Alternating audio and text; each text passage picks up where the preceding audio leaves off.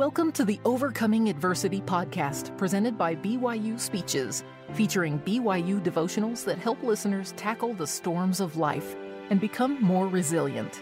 Be sure to also check out our newly released podcast entitled By Study and by Faith, showcasing BYU devotionals that blend reason and science with faith, university disciplines with discipleship, and the scholarly with the sacred. Visit speeches.byu.edu and click on podcasts for more details.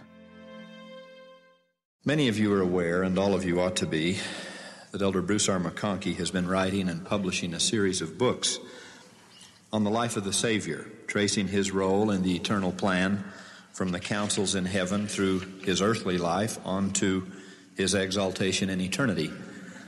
That series of books, entitled in several volumes as The Promised Messiah, The Mortal Messiah, and the soon-to-be-published Millennial Messiah, has been a part of my personal study material over these past several months of their publication. For my purposes today, and with reasonable assurance that I won't infringe on Elder McConkie's series, I've labeled my remarks, The Inconvenient Messiah. I wish to speak this morning of the demands of discipline and discipleship, of the responsibilities we have to face when we choose to follow Jesus Christ. In the Savior's life and in ours, Satan counters such discipline with temptations of an easier way, with temptations and offers of convenient Christianity. It is a temptation Jesus resisted, and so must we. Life was very inconvenient for him, and unless I miss my guess, it will often be so for you and for me when we take upon us his name. Frankly, I would prefer to speak with you individually about such temptations. I would be thrilled if at this very large university there were a way to have some kind of personal moment with you. Because that doesn't seem possible, let me generalize as best I can and let you make some application in your life as best you can. Probably the most easily recognizable kind of evil is that which simply rebels openly against heaven, as Satan rebelled before the world was. Willful, wanton opposition to God and his angels. From Cain through Caligula down to today's domestic and international hostilities, Satan has attempted to lure children of promise into violent, destructive rejection of the gospel and its teachings.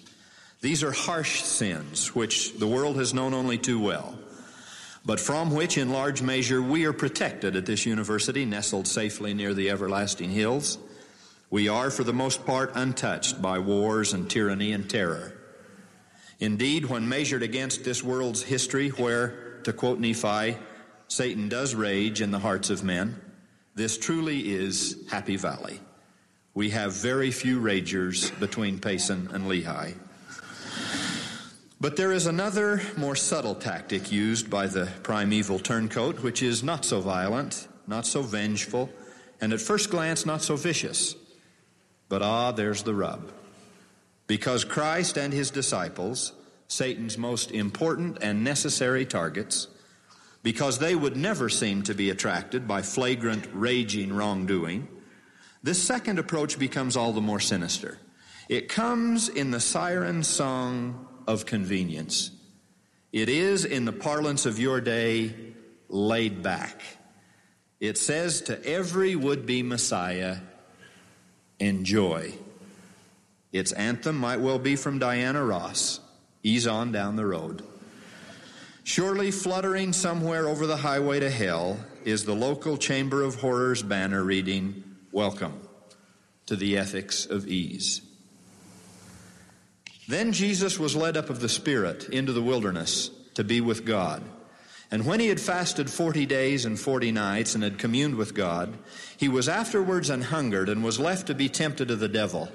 And when the tempter came to him, he said, If thou be the Son of God, command that these stones be made bread. But Jesus answered and said, It is written, Man shall not live by bread alone, but by every word that proceedeth out of the mouth of God. Then Jesus was taken up into the holy city, and the Spirit setteth him on the pinnacle of the temple. Then the devil came unto him and said, If thou be the Son of God, cast thyself down, for it is written, He shall give his angels charge concerning thee, and in their hands they shall bear thee up, lest at any time thou dash thy foot against a stone. And Jesus said unto him, It is written again, Thou shalt not tempt the Lord thy God. And again Jesus was in the Spirit, and it taketh him up into an exceeding high mountain, and sheweth him all the kingdoms of the world, and the glory of them. And the devil came unto him again, and said, All these things will I give thee, if thou wilt fall down and worship me. Then said Jesus unto him, Get thee hence, Satan, for it is written, Thou shalt worship the Lord thy God, and him only shalt thou serve. Then the devil leaveth him, and behold, angels came and ministered unto him. One new convert to Christianity wrote of that moment, Christ withdrew alone into the desert to fast and to pray in preparation for a dialogue with the devil. Such a dialogue was in fact inescapable, for every virtue has to be cleared with the devil, just as every vice is only torn with reluctance and anguish out of the very heart of God. Because I believe such dialogues are entertained day after day, hour after hour, right here on the Brigham Young University campus, Happy Valley, USA, and because for us, like Christ, these temptations are far more tantalizing in their nature than the more hostile versions pursued by barbarians, let me comment briefly then on these three. Each of them deserves a sermon of its own and will be limited by the clock to only a sentence or two.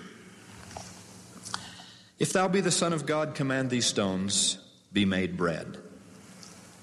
Whatever else Satan may do, he will certainly appeal to our appetites. Far better to play on natural, acknowledged needs than struggle to plant in us artificial ones. Here Jesus experiences the real and very understandable hunger for food, by which he must sustain his mortal life. We would not deny anyone this relief. Certainly we would not deny the Son of God. Israel had its manna in the wilderness. This is Israel's God. He has fasted for 40 days and 40 nights. Why not eat? He seems ready to break his fast, or surely must soon. Why not simply turn the stones to bread and eat? The temptation is not in the eating. He has eaten before. He will soon eat again. He must eat for the rest of his mortal life. The temptation, at least the part I wish to focus on, is to do it this way. To get his bread, his physical satisfaction, relief for his human appetite, the easy way, by abuse of power and without a willingness to wait for the right time and the right way. It is the temptation to be the convenient Messiah.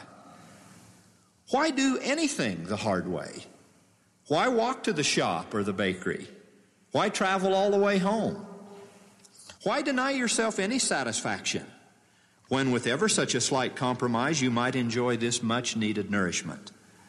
But Christ will not ask selfishly for unearned bread. He will postpone gratification indefinitely if necessary, rather than appease appetite, even ravenous appetite, with what is not his. There is too much sexual transgression on this campus. Any is too much, and we have too much. This highest of all physical gratifications you were designed and created to enjoy. It is as natural as it is appealing. It is given of God to make us like God. And Satan has certainly capitalized on a divinely ordained appeal. But it is not yours without price. Not instantly, not conveniently, not with cozy corruption of eternal powers. It is to be earned over time with discipline and love. It, like every good thing, is God's right to bestow, not Satan's. When faced with that inherent appetite, a disciple of Christ must be willing to say, yes, but not this way. In time, after marriage, with discipline. The right and proper and sanctified physical relationship of a man and a woman is as much a part, indeed more a part, of God's plan for us than is the eating of our daily bread. But there is no convenient Messiah. Salvation comes only through discipline and sacrifice. Listen to the historians who wrote this after a lifetime of studying the story of civilization. And I quote, "No one man, however brilliant or well-informed, can come in one lifetime to such fullness of understanding as to safely judge and then dismiss the customs or institutions of his society. For these are the wisdom of generations after centuries of experiment in the laboratory of history. A youth boiling with hormones will wonder why he should not give full freedom to his sexual desires. And if he is unchecked by custom, morals, or law, he may ruin his life before he matures sufficiently to understand that sex is a river of fire and must be banked and cooled by 100 restraints if it is not to consume in chaos both the individual and his group." Close quote. That from the Durants, and we have purposes the Durants never dreamed of. We have promises to keep and miles to go before we sleep. I plead with you not to yield to what one has called the glandular stench of our times. In your hours of temptation and vulnerability, I ask you not, in your case, to turn bread into stone with that fire that has gone unbanked and uncooled. Those loaves will be millstones, bogus bread, weighted with heartache and despair and pain. I ask you simply to care more than some of you now care. It is too easy today with the movies you can see and the magazines you can read. It is all tragically, painfully, cunningly convenient. In our time, the only restraint left is self-restraint. I ask you to say of this highest, most intimate, most sacred physical expression, yes, but not this way. I ask you to be inconvenienced until you've earned the right and paid the divine price to know the body and the soul of one you love. Now, excuse me for speaking so boldly, but this has to be said. Perhaps another time even more can be said. If thou be the Son of God, cast thyself down from the pinnacle of this temple. Satan knows this holy structure is the center of religious life for Israel's people. It's the edifice to which the promised Messiah must come. Many are even now coming and going from their worship, many who through their traditions and disbelief will never accept Jesus as their Redeemer. Why not cast yourself down in a dramatic way, and then when the angels bear you up, as the scriptures say they must, legions will follow you and believe. They need you.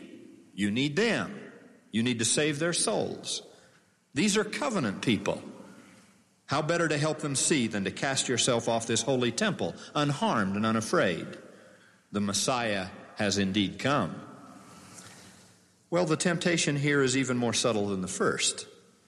It's a temptation of the Spirit, of a hunger more real than the need for bread.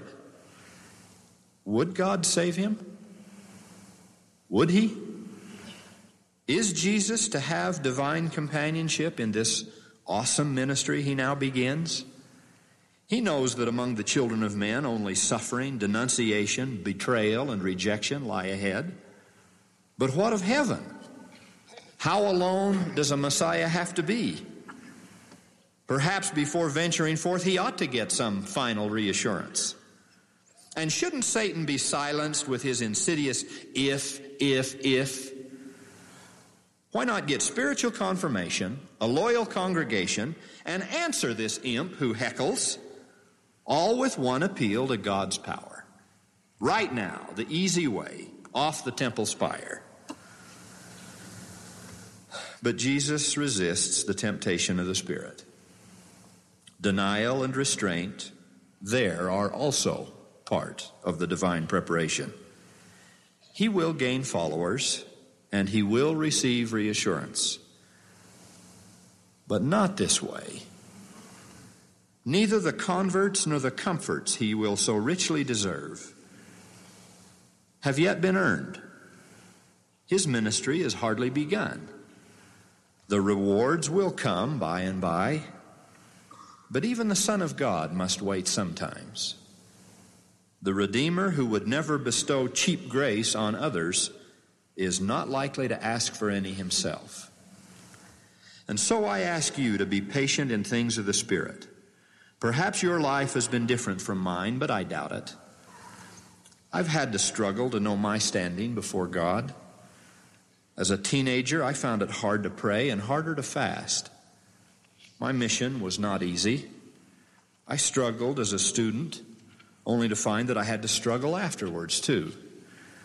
In this present assignment, I've wept and ached for guidance. It seems no worthy accomplishment has ever come easily for me, and maybe it won't for you. But I'm living long enough to be grateful for that. It is ordained that we come to know our worth as a child of God without something as dramatic as a leap from the pinnacle of the temple. All but a prophetic few must go about God's work in very quiet, very unspectacular ways. And as you labor to know Him and to know that He knows you, as you invest your time and your inconvenience in quiet, unassuming service, you will indeed find that His angels have charge concerning thee, and in their hands they shall bear thee up. It may not come quickly. It probably won't come quickly. But there is purpose in the time it takes.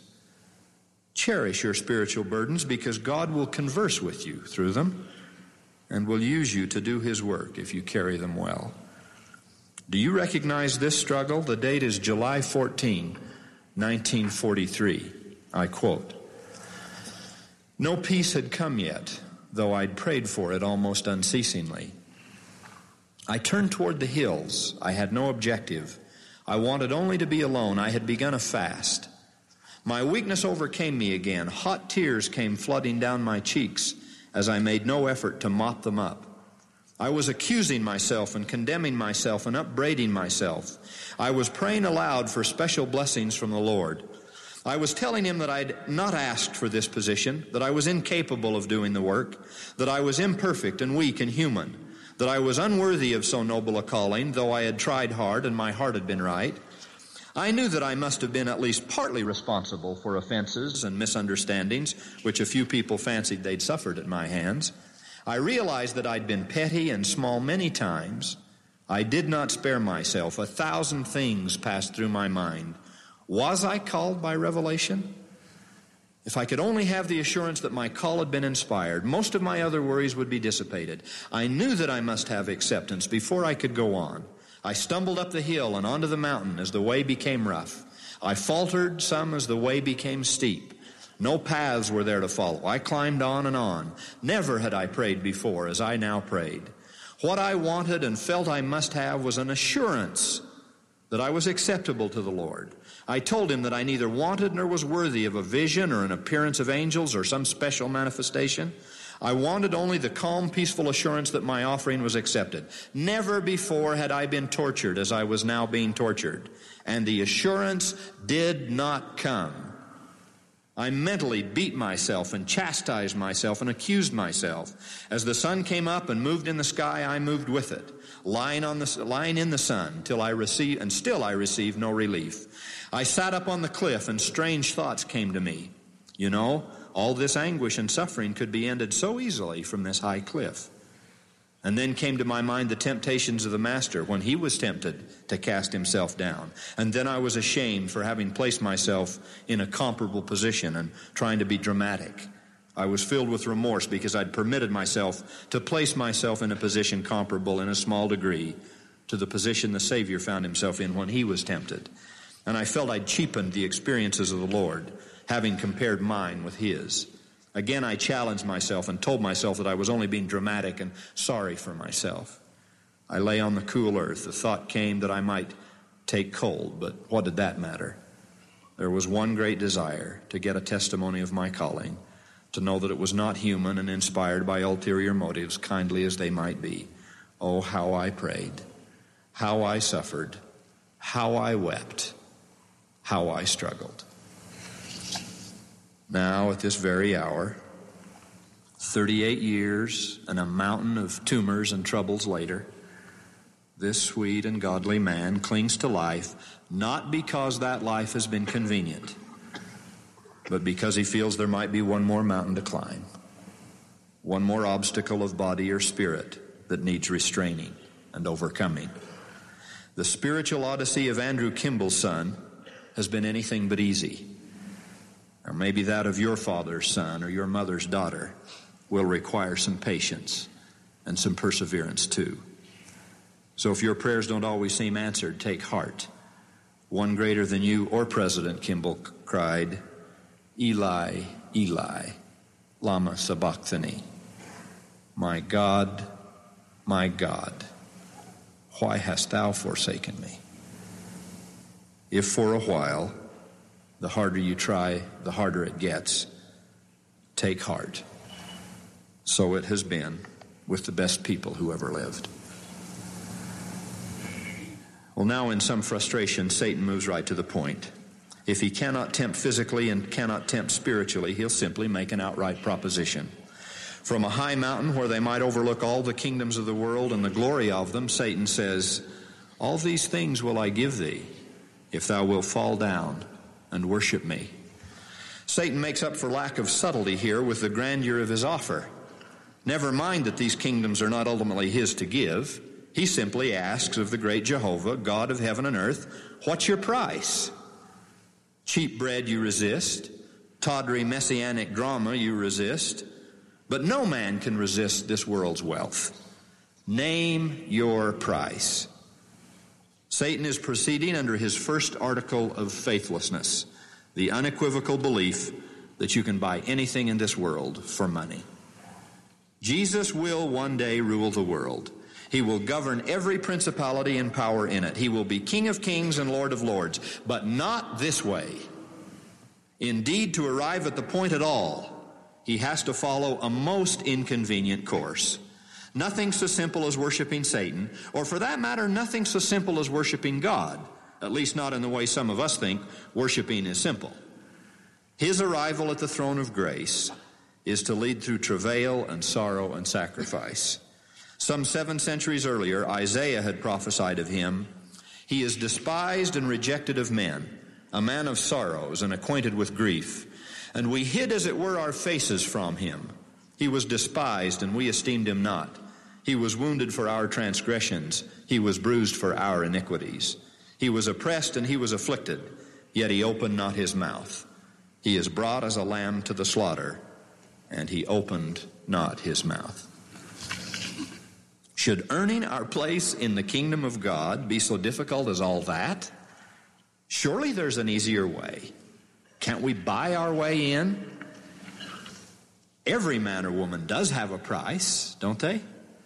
Can't you buy anything in this world for money? Well, sometimes we wonder. I offer one sobering fact about our life together here in this setting. BYU has not been established to help you make money. Any university in this land could do that for you.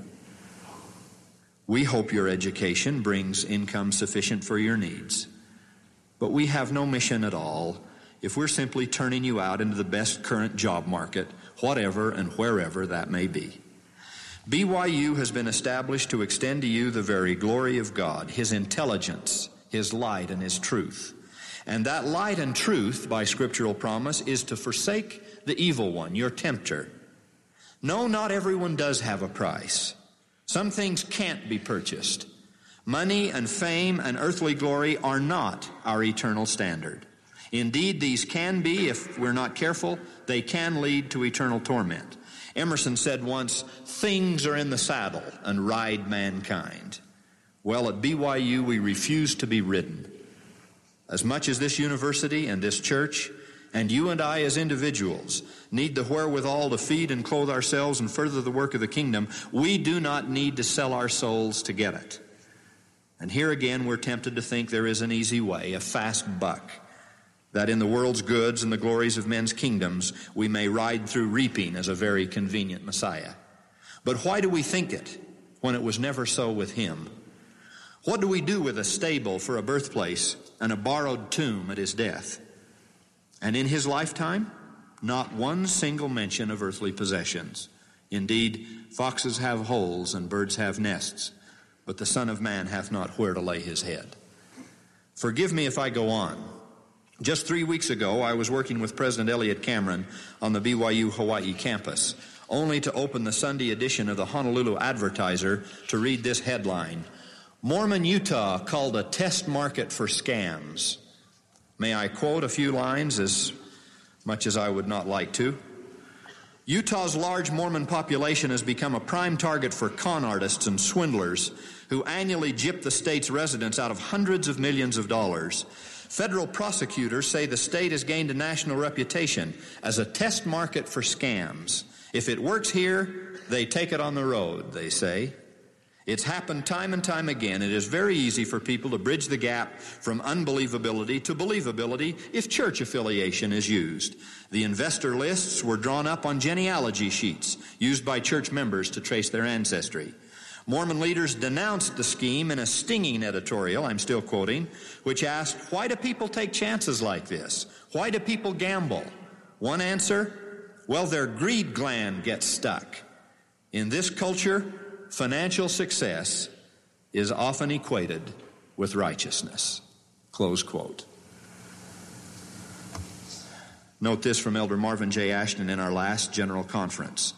In today's marketplace, yes, in your own neighborhood, town, and city, scheming, deceiving promoters are making available to gullible purchasers all kinds of enticing offers. We're sorry to report thousands within our ranks are being duped by the glib tongues of those who offer and solicit in whispers once-in-a-lifetime opportunities and just-for-you approaches. Close quote. My brothers and sisters, we can get our share of the earth's bounties, but not this way. Speaking to this issue several years ago, Professor Hugh Nibley wrote, why should we labor such an unpleasant point? Well, because the Book of Mormon labors it for our benefit. Wealth is a jealous master, and it will not be served half-heartedly, and will suffer no rival, not even God. In return for unquestioning obedience, wealth promises security, power, position, and honor. In fact, anything in this world. Above all, the Nephites, like the Romans, saw in it a mark of superiority and would do anything to get hold of it. You do always remember your riches, cried Samuel the Lamanite, unto great swelling, envyings, strifes, malice, persecutions, and murders, and all manners of iniquity. Along with this, of course, everyone dresses in the height of fashion, the main point being always that the proper clothes are expensive. The expression costly apparel occurs 14 times in the Book of Mormon. The more important wealth is, the less important it is how one gets it. Close quote. Well, as with appropriate necessary income, so too with studies at school or any other worthy, honest endeavor.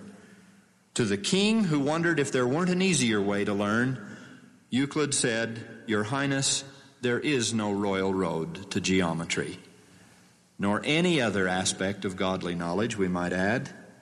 Plan right now to work hard and earn your achievements. Postpone your gratification so you don't have to postpone your graduation. You may feel school will never end and your bills will never get paid. Well, it will, and they will. To work hard and to try earnestly and to deserve good things to happen is worth the effort and worth the wait. And they will happen sooner than you think. But it won't be easy and it won't be convenient. An easy education is a contradiction in terms. Now may I close with a story of inconvenience, one now well known to you.